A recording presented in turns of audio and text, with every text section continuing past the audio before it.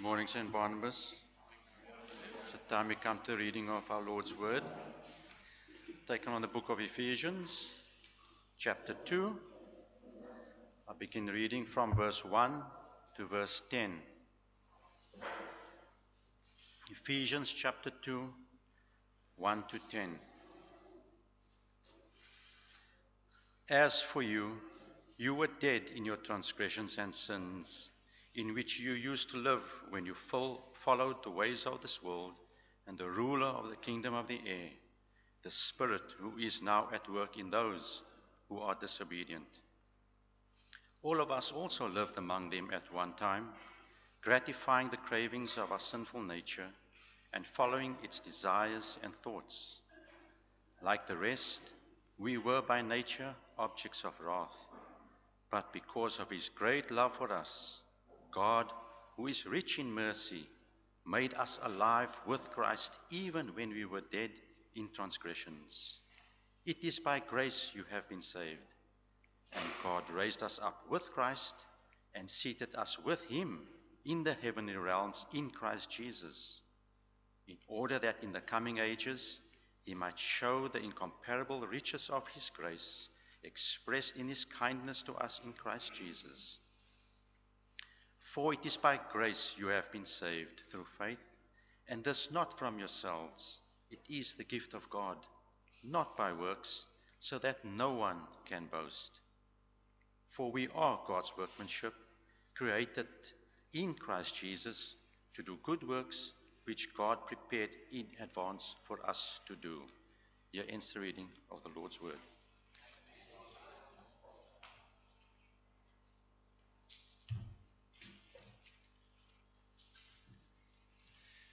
Good. Well, Mariano, thank you very much indeed, and good morning, everyone.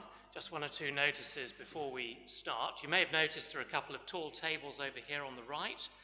They're purposefully placed there to encourage conversation, that rare thing after the service. So grab your cup of coffee, come and talk to one another, find out what's been going on in each other's lives. Sebastian's had a marvellous week at Home Affairs. You could ask him about that. Joseph has moved house. You could ask him about that. And the ladies had a marvellous tea together yesterday morning. You could ask them about that. So that's why those tables are there. No rushing off into the car park to ring your girlfriend on your cell phone. There's the place to be. And then the second thing is that we started this morning having a prayer meeting before the service in the kitchen of all places. We meet every Sunday morning from now on at 9 o'clock. You can join at any point and leave whenever you want to. We had a very special time this morning. An elder will always be leading that, and I do encourage you to attend. So just through that door there, any time between 9 and 9:15. And then thirdly and lastly, next Sunday evening at 6 o'clock, we have our members meeting, and that's for members and associate members online over Zoom at 6 p.m. I'll be sending out an agenda later on today. Good, well that's all of the notices. I do hope you have your Bibles open at Ephesians chapter 2, and let's pray and ask the Lord to meet with us in his word. Heavenly Father, again we do thank you and praise you for the enormous privilege of an open Bible. Help us not to squander it or take it for granted. And so in the next few minutes we pray that what we know not you will teach us, what we have not you will give us, and what we are not you will make us. And we ask it for Christ our Saviour's sake. Amen. Well, Jeremy Bentham was an influential philosopher and social reformer. And after a very long and distinguished career, he died in 1832 at the age of 84. And let's just have his photograph up on the screen, if we may, Sebastian. Because you see, before he died, he gave orders that his entire estate should be given to the University College Hospital in London on one rather strange condition. The condition was that after his death, his body should be preserved and placed in attendance at all of the hospital's annual board meetings. So there he is. His wishes were respected for 92 years.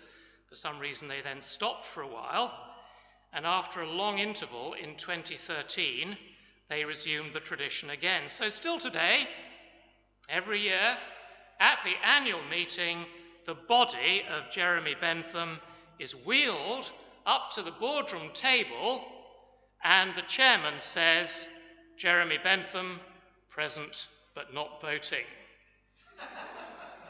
It's a rather bizarre reflection of his atheist philosophy. During the meetings, Jeremy Bentham will never say anything. He'll never vote because he's been dead for 190 years.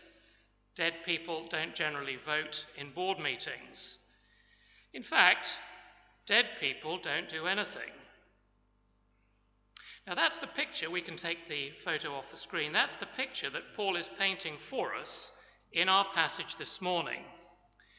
It's a picture of the spiritual condition of all people who do not know Christ. The apostle says they are dead. And he says it twice, once in verse 1 and then again in verse 5. And when Paul says anything more than once, we know it's important. And so we're going to be spending most of our time this morning trying to understand what he means by that and what God has done about it. But let's begin by getting our bearings. Our purpose in this series in the book of Ephesians is to answer the question, who do you think you are? It's a question, isn't it, that everyone asks themselves at some time or other, and many people seem to go all the way through their lives without ever finding a satisfactory answer. Some of us look for an answer in the way that other people see us. So in my own case at school, my particular sport was rowing, and because I was reasonably good at it, the masters always used to refer to me as the oarsman. And I guess perhaps because there were 600 boys in the school, it was an easy way for them to point me out, remember me, identify me. At the time, I quite enjoyed it. It made me feel really rather special, which was fine until I got to my early 20s, when I discovered that there were other oarsmen out there who were much bigger and better than me. Suddenly, it wasn't such a special identity marker after all, and I had to look around for another one. Maybe some of you have had an experience rather like that.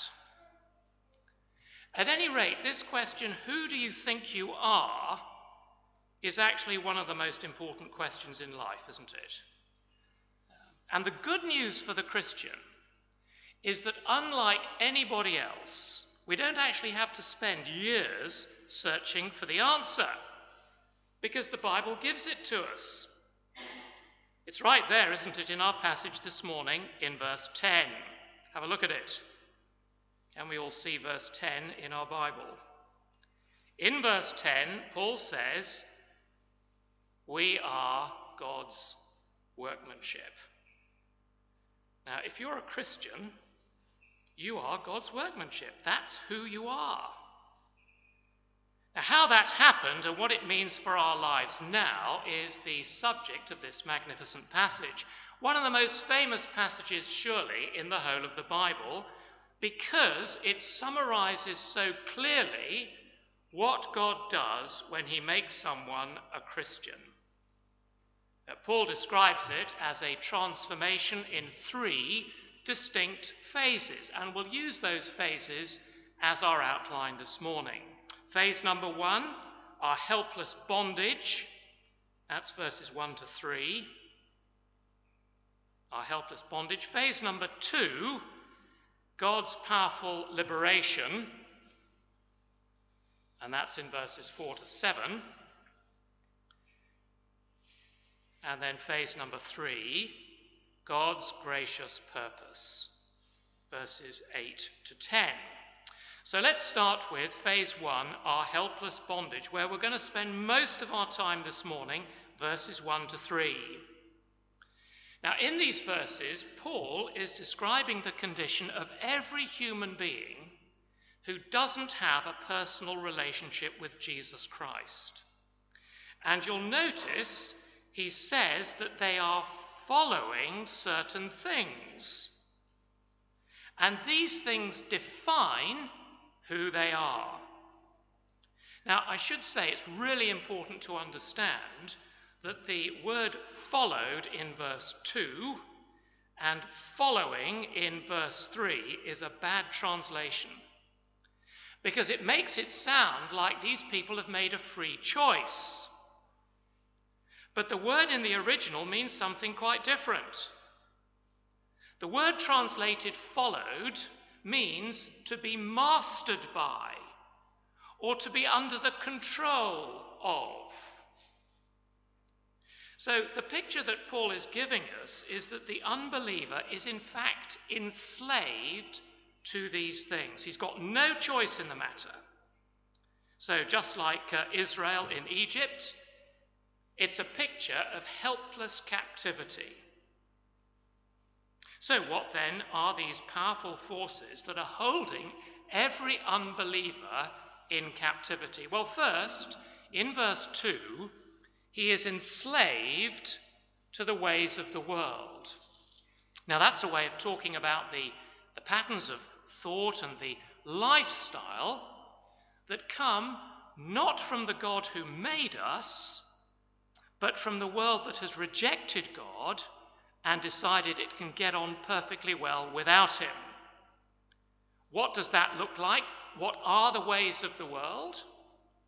Well, in questions of morality, the world's position is, if it feels right, it can't be wrong. If you want to do something, then as long as it's not going to actually hurt another person, then just go ahead and do it. It's your right to choose, and no one has the right to tell you any different. Then when the world thinks about prosperity, the attitude is, well, there is actually lasting fulfillment in wealth. It really can make you happy. And by all means, give a little bit to those in need if you want to, but make sure you keep as much as possible for yourself. You are worth it. And then in spirituality, the world has decreed, well, God is an optional lifestyle choice. The Bible's a pretty useful book, but it's not the authoritative word of God. There are other spiritual books out there, so take what's helpful for you and leave the rest. God is really terribly relaxed about these sorts of things. Now, those are some of the ideas that dominate the unbeliever's worldview.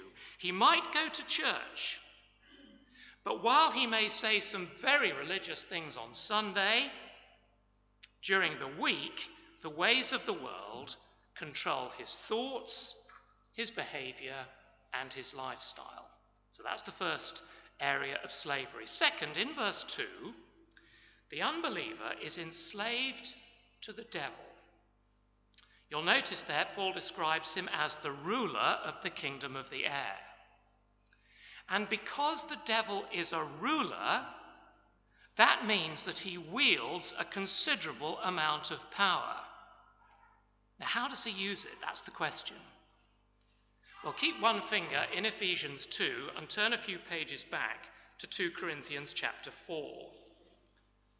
2 Corinthians chapter 4.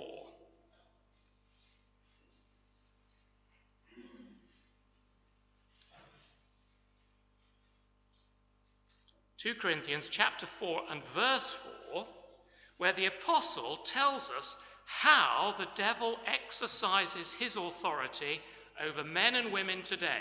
Verse 4, the god of this age, that is the devil, the god of this age has blinded the minds of unbelievers so that they cannot see the light of the gospel of the glory of Christ, who is the image of God. Now, my dear friends, if that is not a picture of slavery, I don't know what is. A number of years ago, I used to give Bible talks every week to businessmen down in the CBD in town. And there were a number of occasions when one of those men would come and ask me after the talk, they'd ask me a question, and I would find myself trying to explain the gospel. In many, many cases, it soon became clear they hadn't got the slightest idea what I was talking about. And you know, when I looked back on some of those conversations afterwards, I honestly think I couldn't have explained the gospel any more clearly, but they couldn't understand it. They might have been at the top of their profession and absolutely brilliant at what they were doing. Many of them were. But where the gospel was concerned, their thinking was utterly confused. And verse 4 explains why. Well, come back to Ephesians and notice the third area of slavery, because the unbeliever, it says, is enslaved to the flesh. Now, that's not talking about your skin. It's talking about the sinful nature. Verse 3, Ephesians 2, verse 3. All of us also lived among them at one time, gratifying the cravings of our sinful nature and following its desires and thoughts. Now that tells us, doesn't it, that the unbeliever is following, in other words, he's under the control of the desires and thoughts of his sinful nature. And what Paul is saying there is that all of us are by nature profoundly self-centered. Now, I think most of us want to reject that idea. But that's only, you see, because we're blind to what we're actually really like. In the middle of the last century, a man called A.W. Tozer wrote a book called The Knowledge of the Holy. It's a great book. And in that book, he exposed the spiritual blindness of his own generation. And concerning this matter of our self-centeredness, this is what he said. I hope Seb will put it up on the screen. He said this, quote, "Because man is born a rebel, he's unaware that he is one. His constant assertion of self, as far as he thinks of it at all, appears to him a perfectly normal thing. He's willing to share himself, sometimes even to sacrifice himself for a desired end, but never to dethrone himself. No matter how far down the scale of social acceptance he may slide, he is still, in his own eyes, a king on a throne. And no one, not even God, can take that throne from him. Sin has many manifestations, but its essence is one. A moral being, created to worship before the throne of God, sits on the throne of his own selfhood, and from that elevated position declares, I am.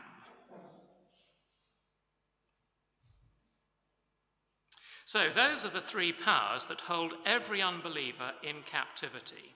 It's the world, flesh, and the devil.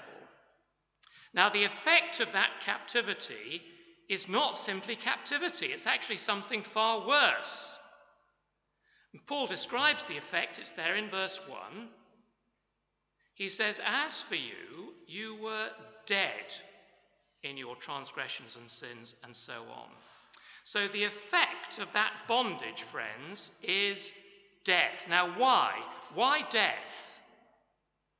Well, the point of the image of death is that, like Jeremy Bentham, dead people can't do anything for themselves.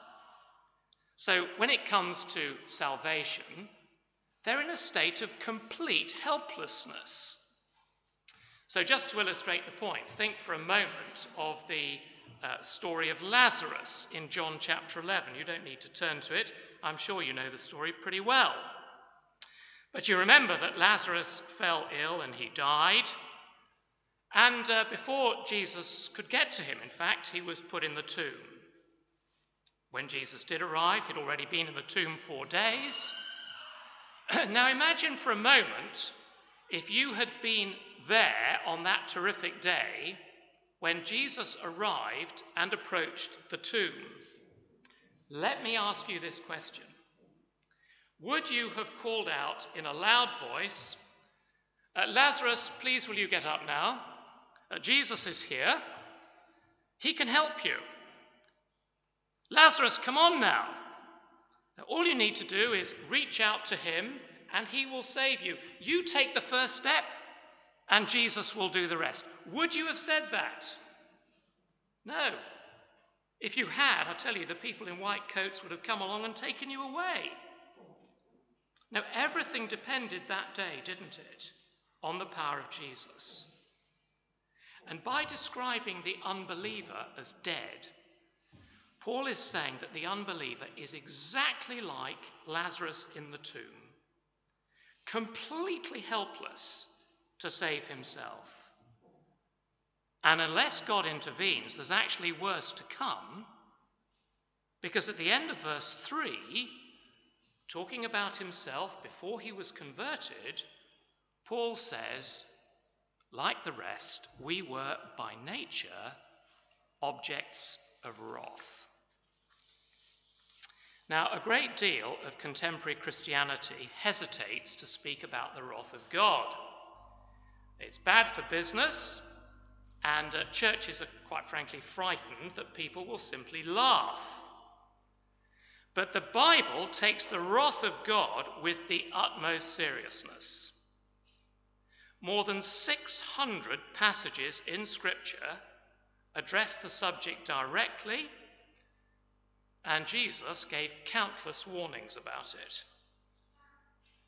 And here you see Paul's point is that there is only one way for anyone to escape the wrath of God, and that is for Christ to stand in our place. But of course the unbeliever can't see it, can he? Because he's dead. So there has to be a miracle. And praise God there is. So phase 2 in our transformation is God's powerful liberation. Verses 4 to 7. We've seen our helpless bondage. We're now going to think about God's powerful liberation. Now, over the last few months, we've all had to get used to the lights being turned off at short notice with no warning. The power's been cut. The power supply is unstable. It's unreliable, especially in winter. But if you were with us last week, you'll remember that we said that where spiritual power is concerned, there is never any load shedding. Paul, you remember, was praying that Christians might wake up to the vast and totally reliable power supply that is available to us through Christ. That's chapter 1, verse 19. But because that's such a difficult concept to grasp, Paul shows us here that becoming a Christian is itself an experience of God's power. So if you're a Christian here this morning, you have already had a taste of it. How do we get there? Well, we've just seen that every human being can do absolutely nothing to save themselves from spiritual death and the wrath to come. It's a hopeless situation. Now come with me to verse 4. Verse 4, but because of his great love for us, God, who's rich in mercy, made us alive with Christ, even when we were dead in transgressions. It is by grace you have been saved. Now, what I want you to notice is that when God makes someone a Christian, he uses his incomparably great power to reverse every aspect of the condition he's just described in verses 1 to 3. The condition we were in as unbelievers. Follow me closely here. First, God calls us out of our own spiritual tomb. Remember in verse 1, Paul started out by saying that we were dead. But just as God raised Christ from the dead by his mighty power, so in making us Christians, God made us alive with Christ. How did he do it? Well, cast your mind back to Lazarus. Although Lazarus was dead and therefore deaf, Lazarus, interestingly, responded to the word of Christ. Jesus said, "Lazarus, come out." And he did. Christ made him alive. So Lazarus came out of the tomb, and shortly afterwards Jesus sat down and enjoyed a meal with him. Now it is exactly the same with us. What Christ did for Lazarus physically through his word and by the power of the Spirit, he does for us spiritually. So if you're a Christian, it means that there was a time when you heard the Lord calling to you, "Come out." And the same power that enabled you to hear the command also gave you the ability to respond. And you emerged from your spiritual tomb to a new life with completely new possibilities. Second, in making a Christian, God liberates us from bondage, from slavery, from captivity. Look at verse 6.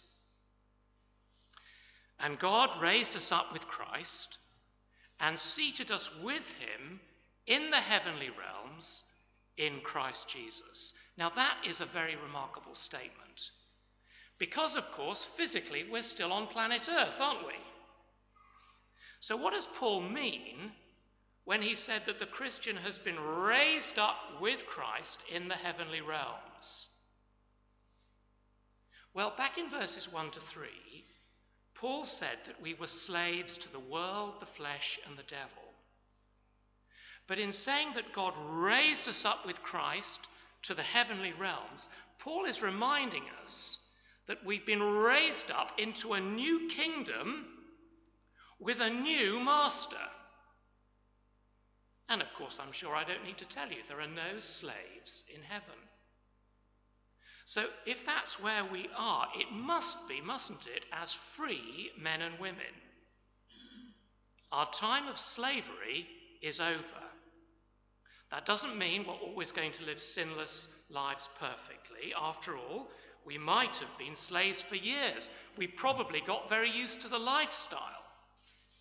But it does mean that we have a new power we didn't have before to say no to sin. But there's something interesting here. I think there may be something more in the message here.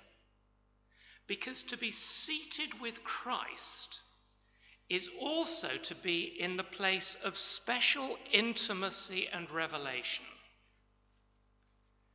Do you remember that marvelous account of the Last Supper in the Gospel of John? I think it might be worth turning to it.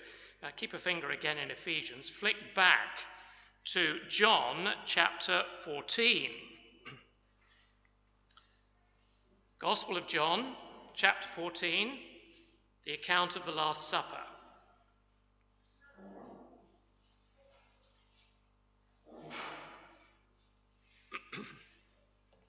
So in verse 23, John says that he, the Apostle John, was reclining next to Jesus and talking about himself as the disciple whom Jesus loved. That was the way John refers to himself in John's Gospel. John says, verse 23, one of them, the disciple whom Jesus loved, was reclining next to Jesus. During the meal, Jesus said that one of the 12 would betray him. And you remember that the Apostle Peter got terribly upset about that, quite rightly so, and he asked John to ask Jesus which disciple he was talking about. Now look at verse 25. Again, speaking about himself, John says, leaning back against Jesus, he asked him, "Lord, who is it?" Jesus answered, "It's the one to whom I will give this piece of bread when I've dipped it in the dish." Then, dipping the piece of bread, he gave it to Judas Iscariot. Now notice, will you, that John was seated next to Jesus, and he was the one who received that revelation. Now keep that in your mind. Come back now to Ephesians chapter 2, verse 6. Ephesians 2, verse 6, Paul says, "And God raised us up with Christ and did what? Seated us with him in the heavenly realms in Christ Jesus." Why? In order that in the coming ages he might show the incomparable riches of his grace expressed in his kindness to us in Christ Jesus. You see, friends, to be a Christian is to be seated with Christ, who is at the right hand of God in the place of intimacy and revelation. It is the place where God opens up his heart, showing us his purpose for our lives and also the resources that he uses to sustain us as his children. And that's what we're going to be thinking about when we celebrate the Lord's Supper together in a few minutes' time. And then the third aspect of God's work in the making of a Christian is that instead of being objects of his wrath, he's made us objects of his love and his mercy and his grace. And Paul is especially concerned that we should realize that it is by grace that we've been saved. Again, he says it twice, once in verse 5 and again in verse 8. What does he mean by that? What's he trying to say to us? Well, in one of his books, C.S. Lewis says that on one occasion, a seeker came up to him and asked if he could put his finger on the main difference between Christianity and all the other religions of the world. And C.S. Lewis replied, well, it's very simple. It's the difference between do and done. What he meant by that was that in every other religion there is a ladder with God at the top and man at the bottom. And man is always expected to do certain things to make his way up the ladder to God. It might be adhering to the 5 pillars of Islam, or following the 8-fold path of enlightenment, or it might be living a good life. Could even be going to church. Whatever it is, in every case, the worshipper is supposed to work his way up the ladder to God. But dear friends, Christianity is totally different, quite different.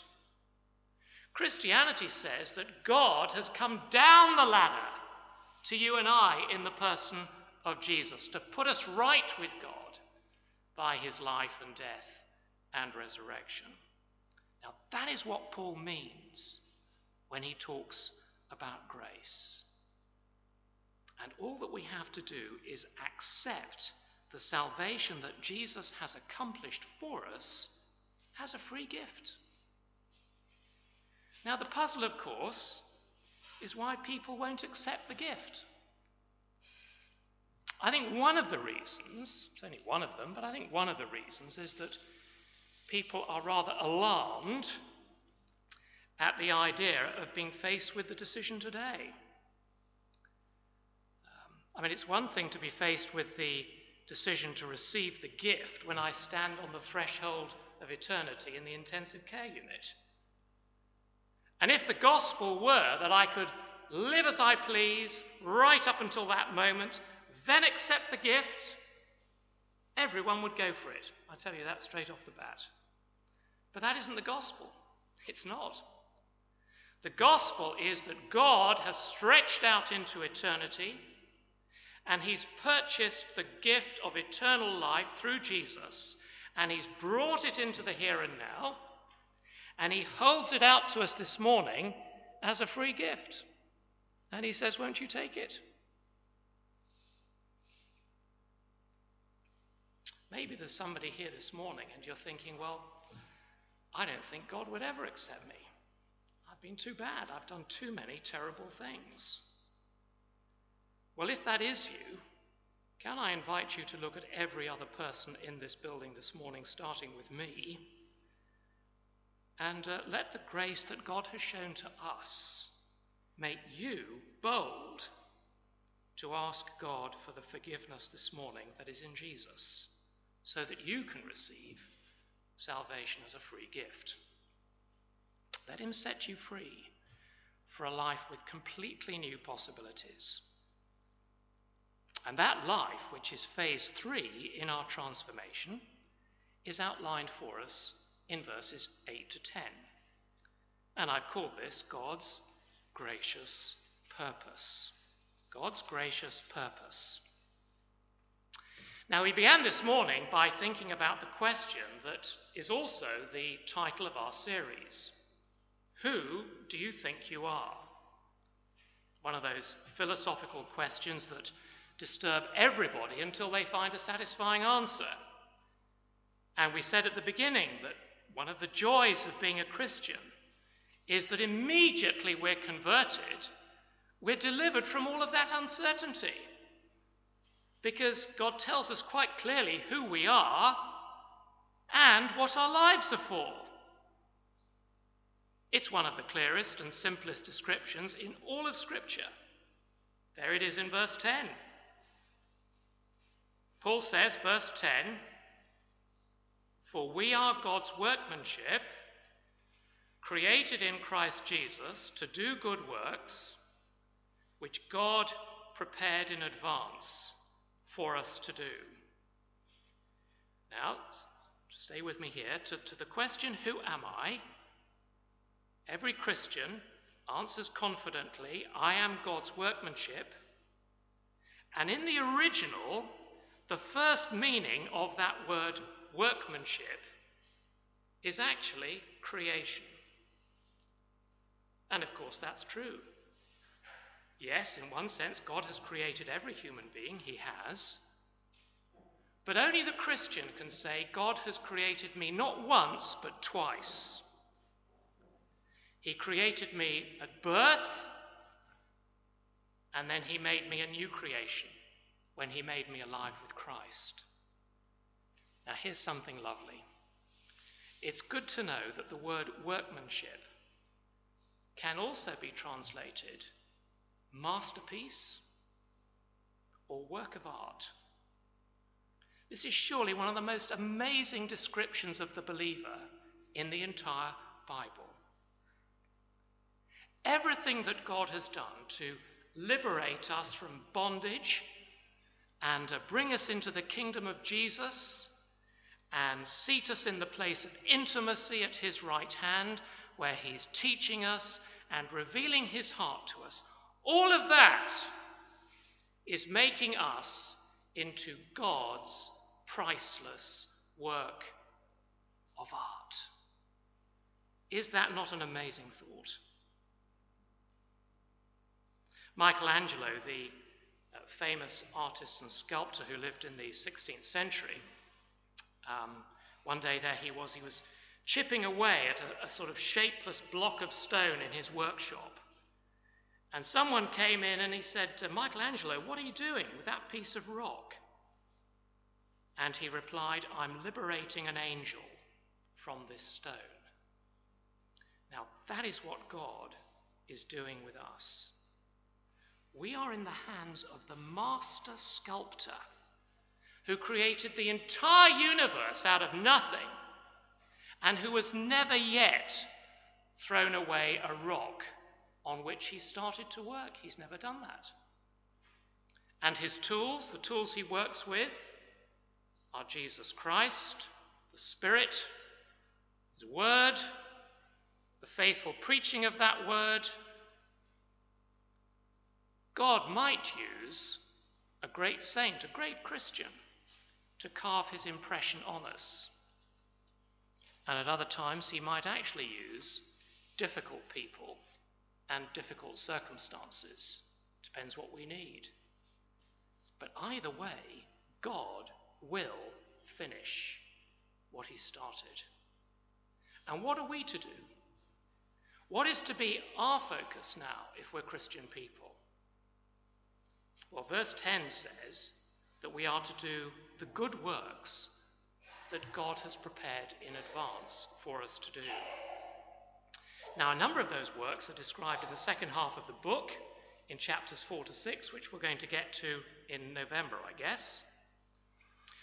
But here, the idea quite simply is that everything we do, in everything we do, you and I are called to reflect the character of God, the God who saved us. That's what we're called to do. And the reason we can do this is because he's liberated us from captivity, so that now we can do what before was a sheer impossibility, namely, to love one another as God has loved us. So that's something to think about, isn't it? And to pray about this week. Let's pray.